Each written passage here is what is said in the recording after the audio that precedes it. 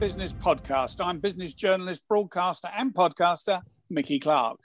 And I'm small business journalist Liz Barkley, and we're in Bristol, home of Iron Age forts and Roman villas. That'll go down well, Mickey. You should recognise those from the past. Where'd you get that from? Wikipedia? It's also the starting place for early voyages of exploration of the New World. I was there, waving them goodbye. Yeah, I think it's probably better known these days for the aerospace industry, don't you? Yeah, absolutely. And I think there's a lot of tourism. It's one of the most popular UK places for tourism, creative arts, the media. So yes, we've got a lot to talk about on Bristol. We have two guests from Bristol. We'll introduce those shortly. But I think the most depressing unemployment figures that I have seen came out this week, and that was the ones around about how many self-employed people have left self-employment, stopped working for themselves. You know, a drop of 653,000 from this time last year. Are self-employed. Still 6 million people employed overall, you know, on furlough. What you got to ask yourself is what the figures don't reveal. You know, are these self-employed people that have packed up because their businesses have gone bust? Are they people who've been told you can't operate? You're in, you know, apply for a grant or something. The figures are masked. I mean, total unemployment now 5.1%. Well, the Bank of England has already forecast, I don't know, a year ago that it expected unemployment to reach between 7 and 8% at the worst number. And they're still saying, this is recently in the last few days, that they expect the economy to start bouncing back soon. So I think until this furlough is over, we're not really going to get a clear picture. I think, you know, furlough is discolouring everything, if you like. It's making everything look very opaque. And to look at the numbers and start wringing your hands and saying, oh, this is a disaster. It will be for some, obviously, but I think overall, we've got to wait and see what comes out the other side. Well, I think, as you said, probably last week or the week before, it's the shuttered high street that we can't see behind at the minute. But that's why the self-employment figures really, really upset me, because they've fallen to about 4.374 million. Yeah, I mean, that's a drop of more than 500,000, 653,000. So it is a lot. Levels we haven't seen since 2013. But is that because their major clients have had to shut down? If they're pubs, their restaurants, their hospitality, they're not going to be trading. So you ain't going to be working either. That's what we need to know. And that's what these figures don't show us. It's the usual blanket coverage. And of course, the news organisations churn it out and say the ONS have said this, therefore it's woe, you know, Armageddon. When in actual fact, it's probably not. It's whether those self-employed can get grants or get themselves on the furlough scheme, which is the real worry for many of them. But it's also about whether or not they can get back to rebuilding again. Will they get new clients? Will the existing clients, if they start up again, come back to them? You know, will they be able to rebuild their client base once this is all over? Well, we've talked a lot incessantly in recent months about the number of businesses that have changed shape and adapted to cope with the problems of COVID-19. Saw one the other day, a cab driver who now has a pie and mash shop and delivers the pie and mash in his cab. You know, you've got the vegetable shop, the farm shop down the road, which has got a delivery service it never had before. The butchers have got one. They are all adapting to cope with the new conditions. And I see even, you know, on Friday, Asda are now talking about laying off so many, 3,000 people to go on the online route. In other words, sell more stuff online. Why they got to lay off 3,000 to employ another 1,500, I'm not sure. But it was recently taken over. But it's seen, you know, the change in the marketplace, and it has to adapt. And I think that's where the opportunities lie. I mean, most of the small businesses we get on this podcast are really upbeat. Can you remember one who's come and say, "Oh no, you know, I have to say, tablets."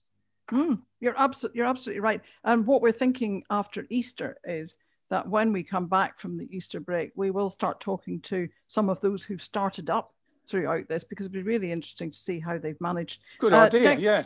Declan Curry, our business editor, is here, and Simon McVicker, our Director of Public Affairs Policy and Communications. Declan, you were indicating you wanted to come in there, but what do you make of these figures this week? Well, just to say that the headline figures tell us a couple of things. One is that it's young workers who've been worst affected by the pandemic, particularly young workers who were in jobs rather than working for themselves. And, that's the age-old thing of last in, first out. Yeah. Exactly that. Mickey, you and I have probably had jobs like that in our dim and distant youth as well. The impact of the furlough scheme is becoming clear with every set of figures. The downturn that we had in March was the worst in 300 years. Yet the official unemployment rate is a lot lower still than it was in the downturn of the 90s, in the Thatcher recession of the early 1980s, neither of which were as severe as what we've lived through. And the big difference is we have furlough now, we didn't have furlough then. How do you capture data on unemployment from 300 years ago? Come on. I'm sure somebody somewhere wrote it down. He was an apprentice. Whitehall wasn't built in a day. Simon. Yeah, but I think the bad news for the government is that in the lockdown in January, 700,000 more people, according to HMRC, have gone on to the furlough scheme. So we're looking at around 5 million now.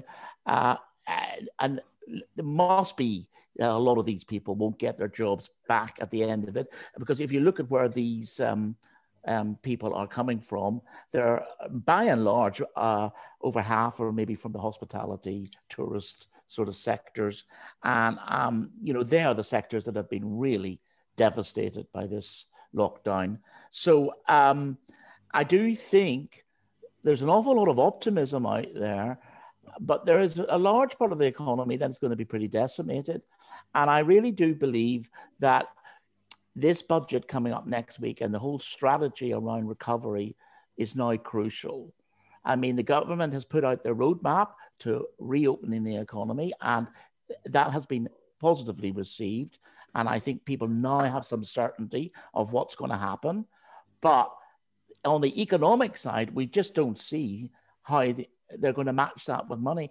And if we look at the furlough scheme, I mean, this has cost to date £54 billion. That is massive. That's more than we're spending on defence in a year. And, they've given away 25 billion in loans and things like that. There's going to be payback time, and this is where the government's under real pressure because... But not yet, Simon. I mean, Janet Yellen this week said, yes, but don't Mickey, take your foot off the accelerator. Just look at the front pages of the papers today. There is a big bust-up going on in the Tory party about tax increases. When isn't there? Budget. And the thing is, Sunak is a traditionalist. He is looking at trying to start these tax rises now, and he's looking at business tax and corporation tax being the one, because for every 1p he puts it up, he gets 3 billion in revenue.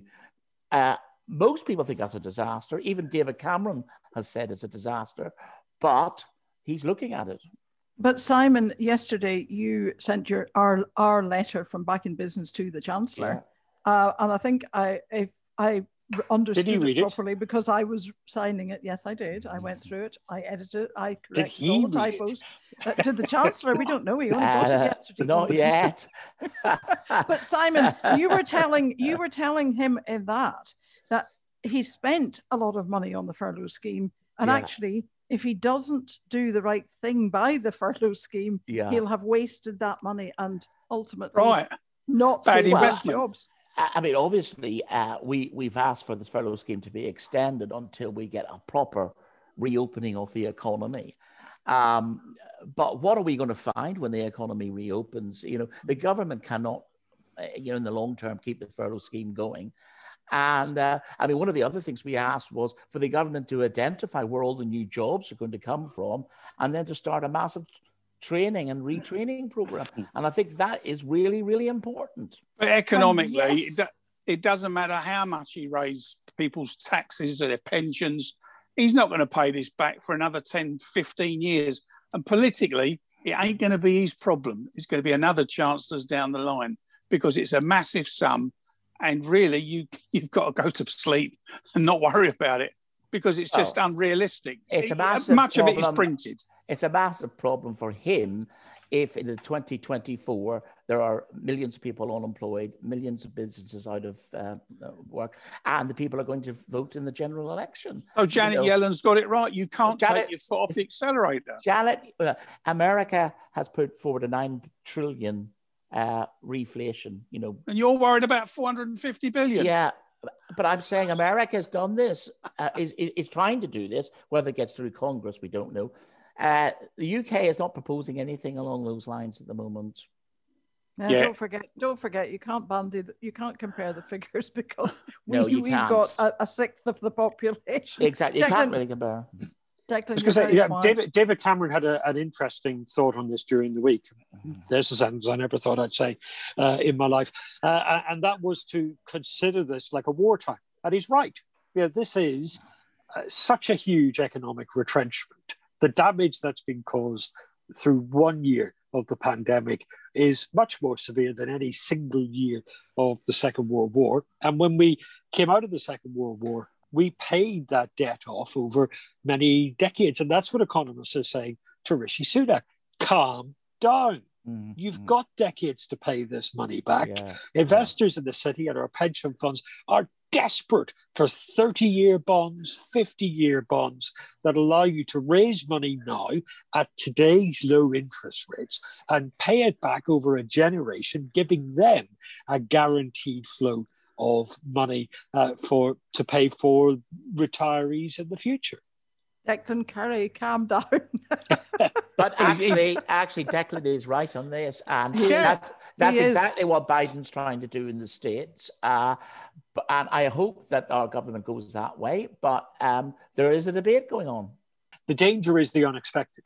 The reason that the likes of George Osborne and David Cameron are nervous about high levels of debt is because they inherited what was at the time seen as a big debt coming out of the credit crunch. They put taxes up thinking that the economy was already recovering. And then, bam, in came the European debt crisis, which sent the economy back towards recession and sent the debt ballooning even higher. And they weren't anticipating that. And that's the worry, is what's around the corner that we can't see.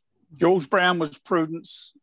George Osborne was Gordon austerity. Brown was prudence. George Brown was a tipple and have another drink for the George Brown, you're going back now. I know. Right. Okay, we're moving on. We're going to Bristol. What does all this mean for Bristol? We've got Vic Terry, who's head of digital systems at Vertical Aerospace, and Victoria Matthews of Bristol Chamber of Commerce. How is Bristol doing? Oh my gosh, it's been a hell of a year, hasn't it? Well, I think Mickey mentioned the ability of businesses to adapt, and that entrepreneurial spirit is something that we've seen here in Bristol in abundance. Like, we are a strong, culturally diverse, resilient city, and we have seen entrepreneurs and small businesses adapting, selling food out of places that they haven't sold food out of, just making things work for them. So in terms of Bristol, we're strong. Our economy is strong. It's one of the best places to live and work in the UK, and we're really, really proud of that. But on the flip side, you have a cohort of businesses that are just decimated. You've got industries here who are really, really struggling to survive. But on the flip side, you've got places like food, distribution, construction. Those sectors are really healthy here in Bristol. So, for example, housing market here, it's just nuts. It's like second to London now, I think, in terms of unaffordability. So people want to live here, people want to be here, but it's trying to make a city work for everybody, and it's trying to support those businesses that have been really struggling. So, and we're going to talk to Vic about the aerospace business and his business in particular, but what about the aerospace business? Because, I don't know anything about aerospace, and I don't suppose it is airplanes flying, but yeah, what's happening there? We are the home of Concorde here in Bristol, aren't we? We're really proud of our roots here. We love it. And our thriving economy is fueled by these sort of high growth sectors like aerospace, technology, creative industries, film and TV as well. But it's no secret that obviously the aerospace industry has had a bit of a tough time lately, not least through COVID, but through carbon as well. More and more questions are understandably being asked of these sectors, but still we're in a good place to hopefully answer some of those. Vic, answer some of those. How is your business Well, tell us the story, because you've grown quite rapidly, haven't you? We have indeed. Yeah, thank you for having me on. So the Vertical Aerospace story, or where to start. We're still a very small company. We've only been going about 4 years now. It actually started in our founder, Stephen Fitzpatrick's mind, as he was heading into, so he founded OVO Energy, based in the center of Bristol. So he was heading into work, got stuck in Bristol traffic, and just went, there's got to be a better way than this. And literally off the back of that, Vertical Aerospace was born. So he formed a small team of engineers, some from his Manor F1 team, and some other great talent that we have here in Bristol, and said, can we do it? Can we take these toy drones, the ones that we've all played with, right? And crash them into the sofa and into the lamppost or whatever. Can we take that technology? Is it ready to be scaled up to something that can actually be used? So one of the statistics that always blows my mind is 6 engineers in 1 year designed, built, test, and flew a full-scale, fully electric aircraft. That's just, clearly to do that, you've got to cut a lot of corners. You've got to be inventive. You've got to use what's off the shelf. You find those areas of physics that you forgot about and came up to bite you when you scaled all the way up. And from there, we just grew, really. So the next challenge was, so yes, you can scale up some of these tech, and there's some issues that we need to solve, but now let's make an aircraft that's actually useful. So that's where the Seraph aircraft came in, and we demonstrated redundancy with that one. So with aerospace, it's a lot about safety. We don't want things going wrong midair. Well, things will go wrong in midair, and we've seen that recently in the news, right? But you can continue safe flight and landing, and everyone walks home. And that's the tireless work that actually goes into aerospace today. So we demonstrated, again, a full-scale prototype, just over a ton, fail a motor mid-flight and carry on safe flight and landing. So where are we now? We're taking that next step towards actually making this a reality. I think when we took Seraph to Canary Wharf, oh wow, with COVID, it's longer than a year ago now, isn't it? It must be. The overwhelming response was, well, this is, years and years away. This is the Jetsons, whatever. But actually, you're going to start seeing commercial services globally in the 2024, 2025 timeframe. That's really close.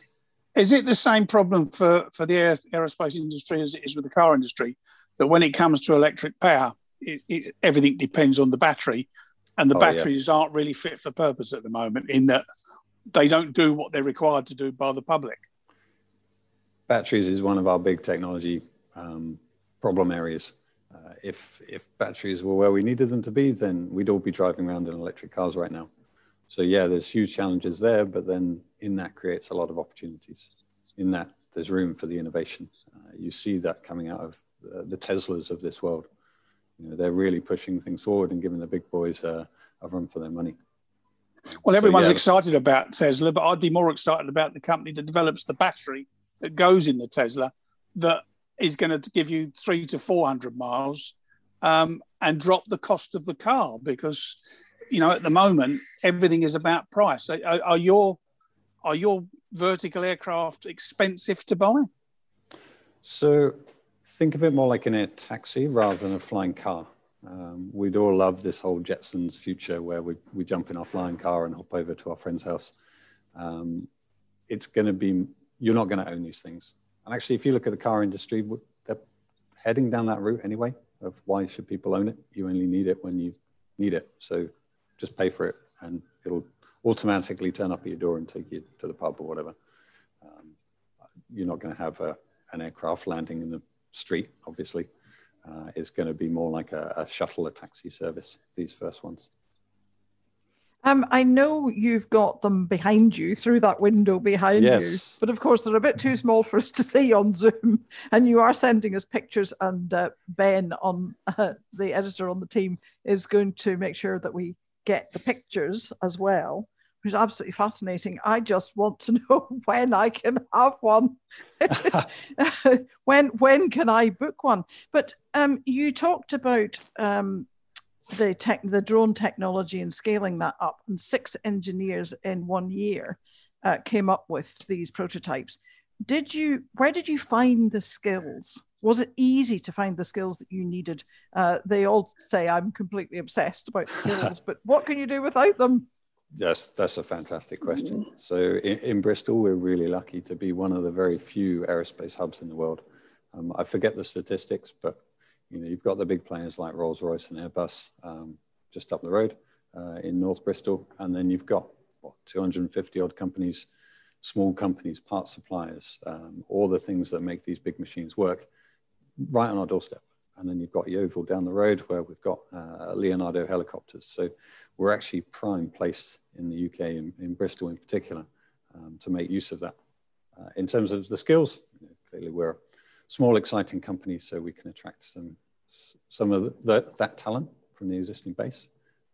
I mentioned F1 earlier. So we've tried very purposefully not to create just a company full of existing aerospace people. We've pulled in people from Jaguar Land Rover.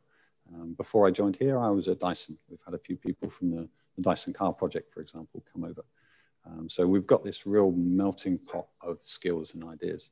So in the beginning, actually, it was, you're after a few people here and there, and we're now at about 120, 140 people.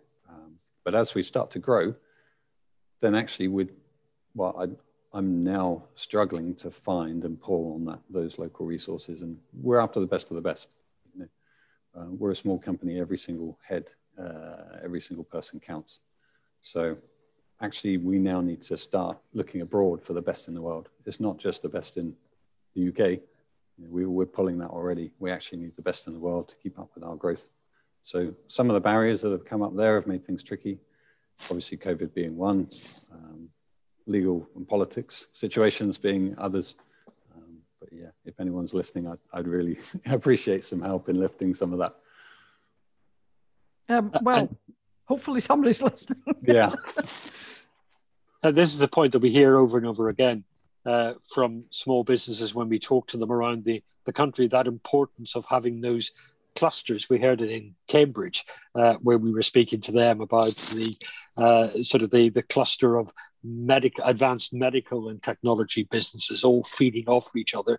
In Bristol, Victoria mentioned the legacy of Concorde, and this is one of them, that you've got British Aerospace and lots of other aerospace, aeronautics, engineering companies all clustered around that same area as well. And Victoria, I'm assuming that's hugely important in Vic's industry and other industries as well, that you build up those strengths that can live on from company to company, from generation to generation. 100%. So prior to COVID, we actually had quite a bad skills shortage here in the west of England. We had, amazing people who were, these jobs just could not attract them. They had so many opportunities and so many different avenues that they could go down. But obviously post-COVID, with the rise in unemployment figures, it's going to be really, really interesting to see what happens. So we're really fortunate here in the west of England. So we've got, fantastic unis. So we have over 10,000 graduates a year just in Bristol alone. So that's a huge pool of talent for all of these startups. And, outside of London, Bristol's been voted the best place to be a startup in the UK. So they know that they have the resource here. They know they have the talent. People want to live here. They want to work here. They want to invest here. But, it's something that we are really aware of, that we need to continue speaking to these businesses. What do you need from the next generation? What does the next generation need from you? It's working with those sort of skills providers, with the universities, with the colleges, with the primary schools, to show them that, the world of work is changing. I mean, just look at green jobs, for example. When I was in school, climate change wasn't even really a thing. Green jobs weren't a thing. Whereas now you have these new startups, these new companies that are paying really well. That is one of the big things that really shocked me, actually, when I started, when we started growing and hiring people. Lots of people coming through, interviewing and all that is, why do you want to join Vertical Aerospace? The first question, the first answer is because it's cool. We want to make the future. The second question, or the second answer, and it was irrespective of age as well, which really shocked me, was I want to make a difference. Yeah, I want to help decarbonize. Yeah, and this is what we're finding. These companies where you're trying to attract the talent, you have to have a decent offering now for these younger people. You know, gone are the days where you have a job for life, where you're in a career for 20, 30 years and you work your way up through a company. People are looking for opportunities. People are remote working. People want to know, why should I work for your company? What are you doing for the economy? What are you doing for the local community? And this is what we found in COVID, is that, you know, so many businesses, it's, as much as it's awful, it's really good PR for these people that have adapted and they've been making ventilators. For example, you know, Rolls-Royce. They adapted and they started making ventilators for the UK and for the NHS. And, you know, people want to see their company giving back. Why should I work for you? Why should I invest in this region? And I think that's a very important way to be able to draw talent in. But is this having a knock-on effect in the thinking of other businesses outside this sector in the Bristol area, do you think, Victoria? I think so. And you'd like to think so, wouldn't you? God, I mean, you know, what we run at Business West and the Chambers of Commerce is we're essentially a leadership group. So we bring together sort of business leaders and school leaders and community leaders to talk to each other. You know, we're a convener of people to actually say, what do you need for your business? What does the local economy need? What do you want to see the future look like? I mean, we've seen the adverse effect of what COVID is going to have on young people, but we've also seen other groups that are going to be affected as well. So, for example, women. I saw a study the other day, I think, I forget where it was from, but it was like women's rights and women's sort of progression in the workplace has been set back about 25 years in the last year alone because of COVID. It's just nuts. And if we don't, you know, challenge these problems and try and think of a recovery solution now, we are going to be in a world of pain in the next few years, and it will be future generations that will sort of, have the impact of this. Are the companies doing enough, Victoria? Because I know we've talked about the big companies down there. With Airbus, it's Filton, isn't it? Is the big plant? Yes. Yeah, and there was a lot of talk around the time of Brexit that, once you've left us, the European Union, we're going to take all the work and go elsewhere. And of course, that proved ridiculous because they need the expertise and they can't just start up, you know, a plant to make wings for the latest Airbus anywhere they want. But the other thing is you've talked about, you know, getting the right talent and keeping it. Are companies investing enough in the youngsters, in giving them apprenticeships and training that they deserve? Because I'm afraid my sort of history is that British companies are very reluctant to invest long-term in staff because they see them as a commodity rather than an asset. And you often find that they will take the shortcut in the belief that it will save them money. And of course, it never does in the long run. They need to train for skilled staff. There's some quite sweeping statements in that. You know, Yeah, I'll go along with that. Yeah, that's what I'm here for. He's known for that. Yeah. No, it's a good point. I'm sure there's pockets of that, but you know, there's pockets where people are really excelling. You know, No, I'm not saying that without awesome people that we invest in. What I'm saying is there is evidence. The car industry, for instance, is a classic example. 2 years ago, if you'd gone to a car maker and said, I want an electric car, he'd have laughed at you. But because legislation has been brought in, they've had their feet held to the fire. They are now all rushing to produce an electric or hydrogen car. You know, things change, things happen, and you have to invest for the long term. And my experience has been, and this isn't just my experience, it's you talk to the CBI or the IOD, and they will tell you that British companies in the past, historically, have been very poor at investing in their employees. In fact, very poor at investing full stop. It's a really good point. I think what we're finding, so for example, with like the skills for the future workforce, you know, the new Kickstart scheme, we are seeing the government now taking a bit more of an interest in this, in recognising that young people are going to be really impacted by COVID. So hopefully a lot of companies, there are more incentives, but I think a lot of it comes down to like leadership and culture ultimately, doesn't it, in organizations? You know, if you have leadership that's been there for 10, 20 years, it's stoic, it's archaic, you know, you need these fresher perspectives, you need board diversity, you need these people coming into these companies, these younger people with fresh ideas, you know, they know what the future generation wants. You know, there are things that I want that, you know, I'm going to be real, there are people in my company that would never have thought of, and there'll be younger people than me who will say, well, I don't want that, I'm going to want this in the future. And it's, you know, having that business resilience and that forward thinking. COVID has just been a nightmare, and most companies are just struggling to survive, which we totally get. Like, you know, cash flow, I want to pay my staff, I want to keep orders coming in, and that's absolutely reasonable.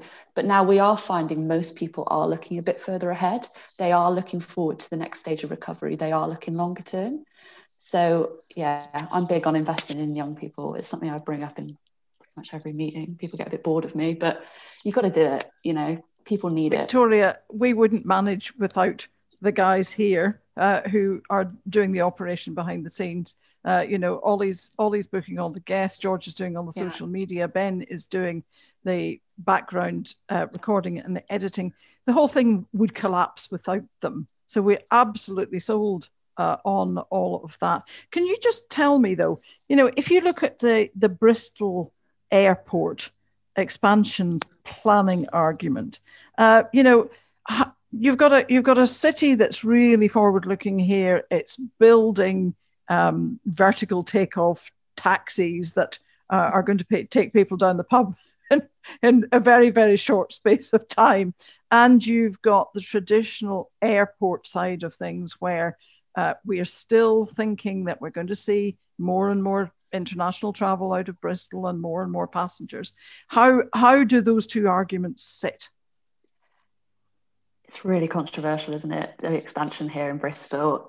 So yes, we are really, really hopeful, obviously, as every place in the UK, that Bristol continues to be successful and innovative and creative and recover really strongly. And with that, obviously, June the 21st, hopefully, fingers crossed, maybe things reopen. We are expecting an increase in sort of foreign travel, people going on holidays, both domestically and internationally as well. The airport expansion is actually coming up in the next few months, so I think they're appealing it. So that'd be really, really interesting to see what the decision is on that. But in terms of businesses, a lot of them obviously do want the expansion for obvious reasons. They want to see, you know, supply chains being able to move about freely. They want to attract staff. They want, you know, people to have a good quality of life ultimately. But on the flip side, understandably, you have the huge issue of climate change and carbon offsetting, and it all comes down to the aerospace industry ultimately, doesn't it? You know, can we produce these planes that are going to be environmentally friendly or offset it? And it's just such a big picture at the moment and such a big issue, particularly here in the west of England, that, yeah, I think it's going to rumble along for a while. Vic, you've got the answer. Oh, please, can you tell us?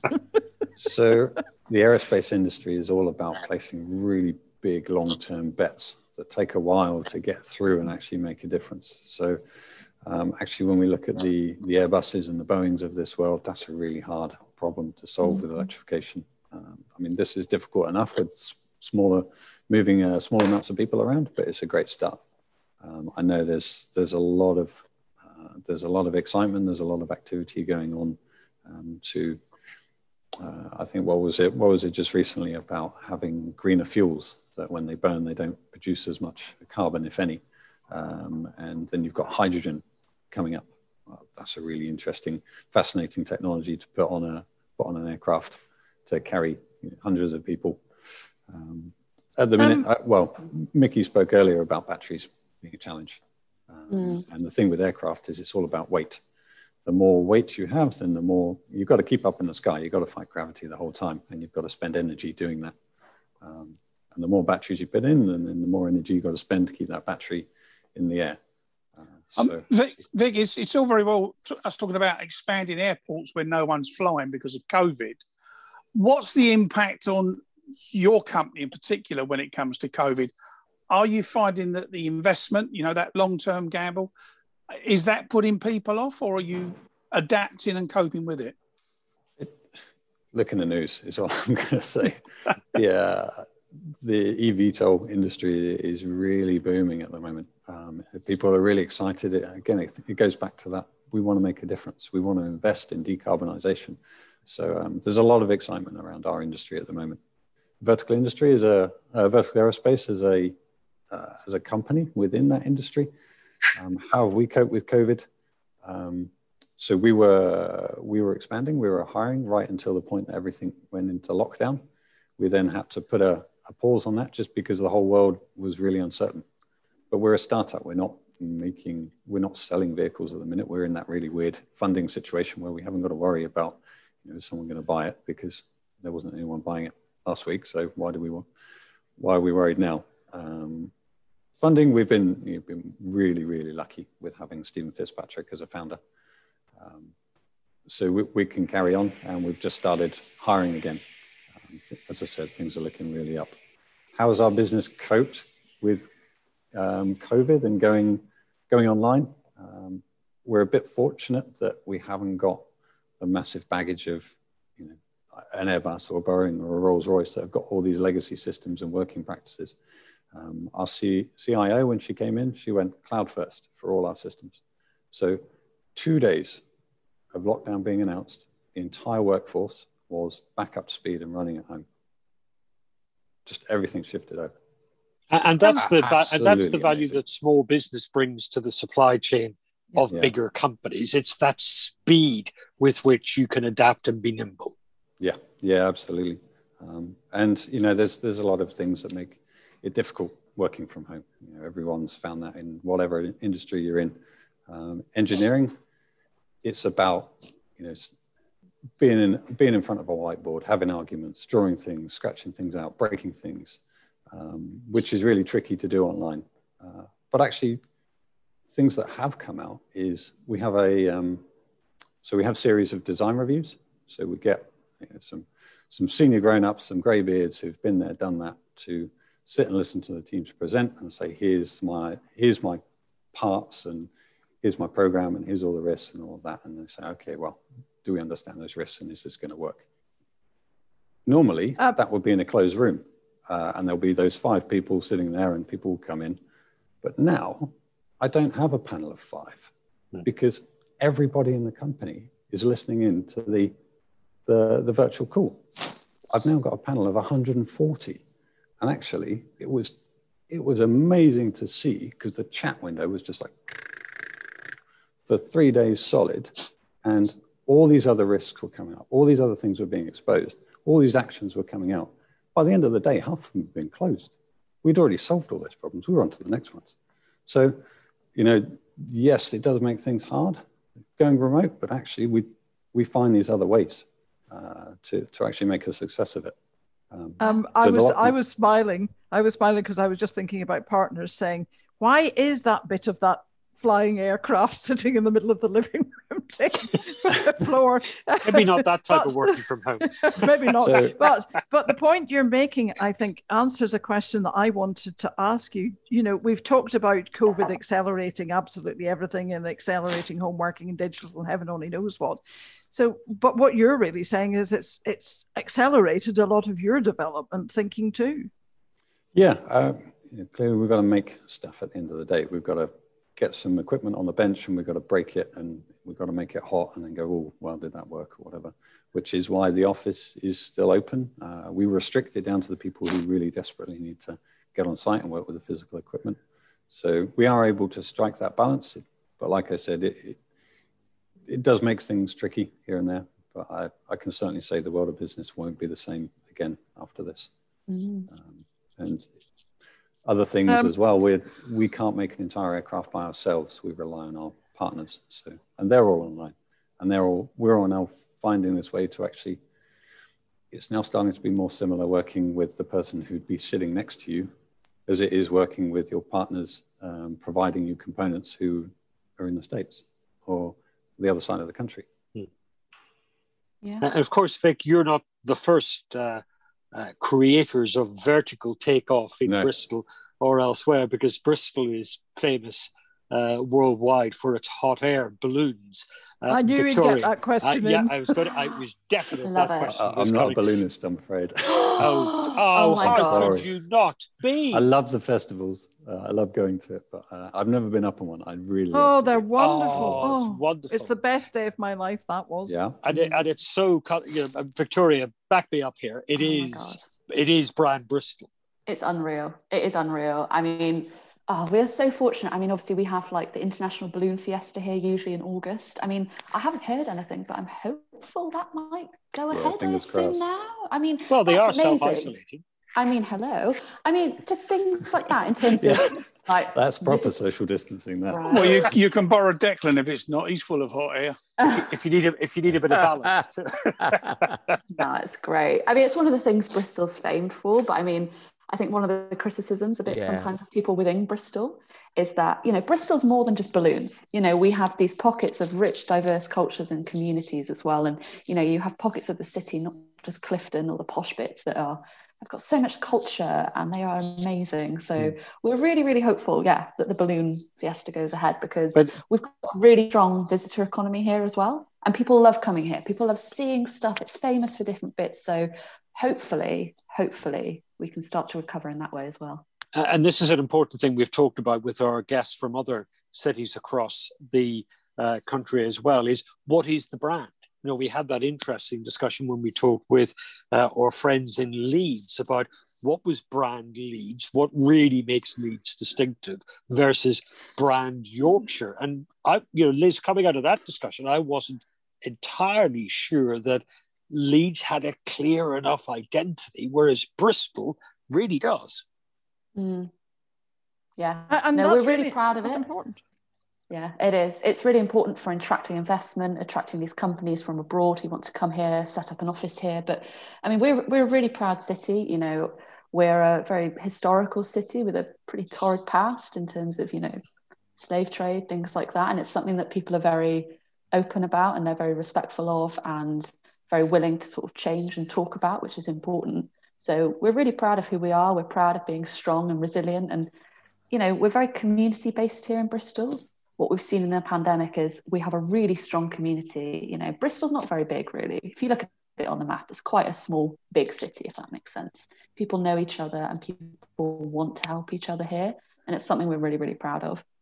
I want to ask you both, before we wind up, what you'd like to see in the budget. You know, what would help Bristol, I think, in the budget. But Victoria, I know that there are 2 universities in Bristol and there's a pioneering cluster of 5G businesses, I think, about to be set up. How fundamentally important are the universities to what has happened in Bristol? It honestly just cannot be overstated how pivotal these universities are here. You know, the research, the resources these have, and the talent they produce is just unmatched. But I mean, we have colleges as well. We have fantastic school system here, and we have, you know, apprenticeships as well. Universities are amazing, but they're not everything. There are other routes to work as well through, you know, tangible apprenticeships and through any sort of industry. So Bristol's really, really good at adapting, looking at different ways to get into work. And we've got a really good, you know, community of business leaders who are really happy to go into schools, talk to people about what they want to do. So there are different routes to work. But in terms of the universities, they are phenomenal here, and we're really proud of that. I have to say you're doing a really good selling job, and if house prices hadn't gone through the roof, it's so stressful. It's so stressful. That's the only thing. They probably are even higher by tomorrow. Yeah. I know. Sorry. Given the billing you've given Bristol, I'm not on commission. I swear. You should worse be. luck. What would you like to see in the budget? What do you think Bristol needs the Chancellor to do to put the icing on that particular Bristol cake? So we have quite a lot of devolved power here in Bristol. So we've got the West of England Combined Authority, which, you know, has grants, for example, for COVID businesses. So we're very lucky to have things like that. But, you know, something that we've been lobbying for is support for the excluded UK amount. So all of the freelancers and self-employed people that have been excluded from day one. And I can't even imagine how horrendous that must be. So we're really, really hopeful that perhaps, you know, the Chancellor will be looking to extend these support schemes to groups that have been excluded previously. So we think that would be really, really helpful. And I think we've said that in our letter to the Chancellor that Simon sent off yesterday. Vic, what about you, particularly, I suppose, looking at the development of your sector? What are you saying to Rishi? What do you want from the red box? I'm actually going to say that I think Innovate UK and all the incentives for startups and business, I think the guys are doing a really good job there. So I'm not going to push that too hard. What I am going to say is how I look at James Dyson. What did he do? He said, I haven't got a talent pipeline, so I'm going to go away and I'm going to make my own. So my challenge back is actually I need that talent pipeline. I need those amazing superstars of the future to employ so that we can actually make things like this. Because it's without those minds, we can't do it. Well, we've got 3 here. I'd be very, very unhappy if you nicked them Send from CVs us, over. but you can certainly pay them more than we can. Except I would be a wee bit worried if people in broadcasting are going to be making airplanes. Oh no! There's all sorts of jobs that people in the creative industries can do in the aerospace sector, believe you me. Hot air is important to both. Well, Declan, you and I should get a job there easily. Get a job anyway. Oh dear. Well, honestly, I have to say, Vic and Victoria, it's been absolutely fascinating. Thank you ever so much. I'm so pleased that you joined us. You're most welcome. We will, of course, all be watching the budget. This podcast goes up on our site on Monday. The budget is on Wednesday. Simon. Yes, and we're having a live broadcast at 6 o'clock on the evening of Wednesday with our sort of reaction to the budget. So yes, Victoria, I was going to mention that. I was going to say that you and Declan will be arguing for 20 minutes. So Victoria, if you'd like to send me your thoughts, I'll give you my email address, and we'll reflect what you're saying in Bristol. But yes, Wednesday evening, I've got this feeling that we're not going to have that much to say because Rishi Sunak's history is to kick things down the road, and there is some hints that he might do it again. Mickey, the thought of these two not having much to say. Oh, I'll believe it when I see it or hear it. I wouldn't bet the house on it. Is there anything else going to happen this week at all, or are we just simply going to be budget, wall to wall? Well, there's it's very hard to tell what's going on with the Treasury at the minute because the days when if what was in the budget was leaked in advance would force the resignation of the Chancellor, as it did with Hugh Dalton back in 1947, that's long gone. Gordon Brown perfected that knack of getting 5 days of good headlines before he even stood up and gave the budget and still had some sort of grotty rabbit in the hat that he could pull out of it. But Simon, I don't know if you agree with this. The amount of briefing that's going on this week with all the different little ideas of what might or might not be in the budget in the papers this week is extraordinary. There's dozens of ideas floating out there. And I don't understand it because it's too late in the day for this to be kite flying, for this to be testing ideas. So what's he up to? I think there is some kite flying, definitely. I mean, I think the debate... The budget's next week. Yeah, but I mean, the Chancellor can put it into a budget at the last moment if he wants. But I think there is a bit of this. Today, like he's talking about raiding the pensions again. And that's another kind of... He can't raid anything at the moment. He hasn't got the scope. He's got to wait and see how we get out the other end. Well, then why bring it up now? You see, he's testing the waters. Or softening people up. Well, that's different to actually imposing it. Or softening people up. I think we won't see that much on Wednesday, to be honest. And by the way, can I just say, for all those people worried about IR35, a lot of the accountancy websites are saying there will be nothing in the budget about that. That will happen the 6th of April at the beginning of the new financial year. That's when it will be announced. HMRC have said the reforms will come in. So it may not be until the 6th, we know for sure. But I don't hold your breath. I've been waiting 3 years for my tax status on IR35. I'm still waiting. I believe they will probably go ahead with the changes to IR35. Well, as you can tell, there's still plenty to talk about. And we will be interrupting our Round the UK tour next week to dissect the budget. What does it really mean for small business and self-employed people? Have they been listening to what we've been saying for the past year?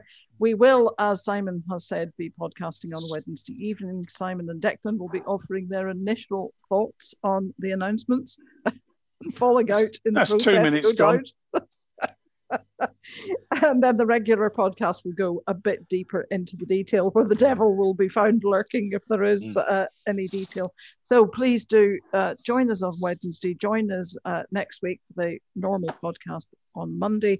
Catch up on all our conversations, all our interviews, and our podcasts on the website backinbusiness.org.uk. If you want to take part or comment, then please, we'd absolutely love to hear from you.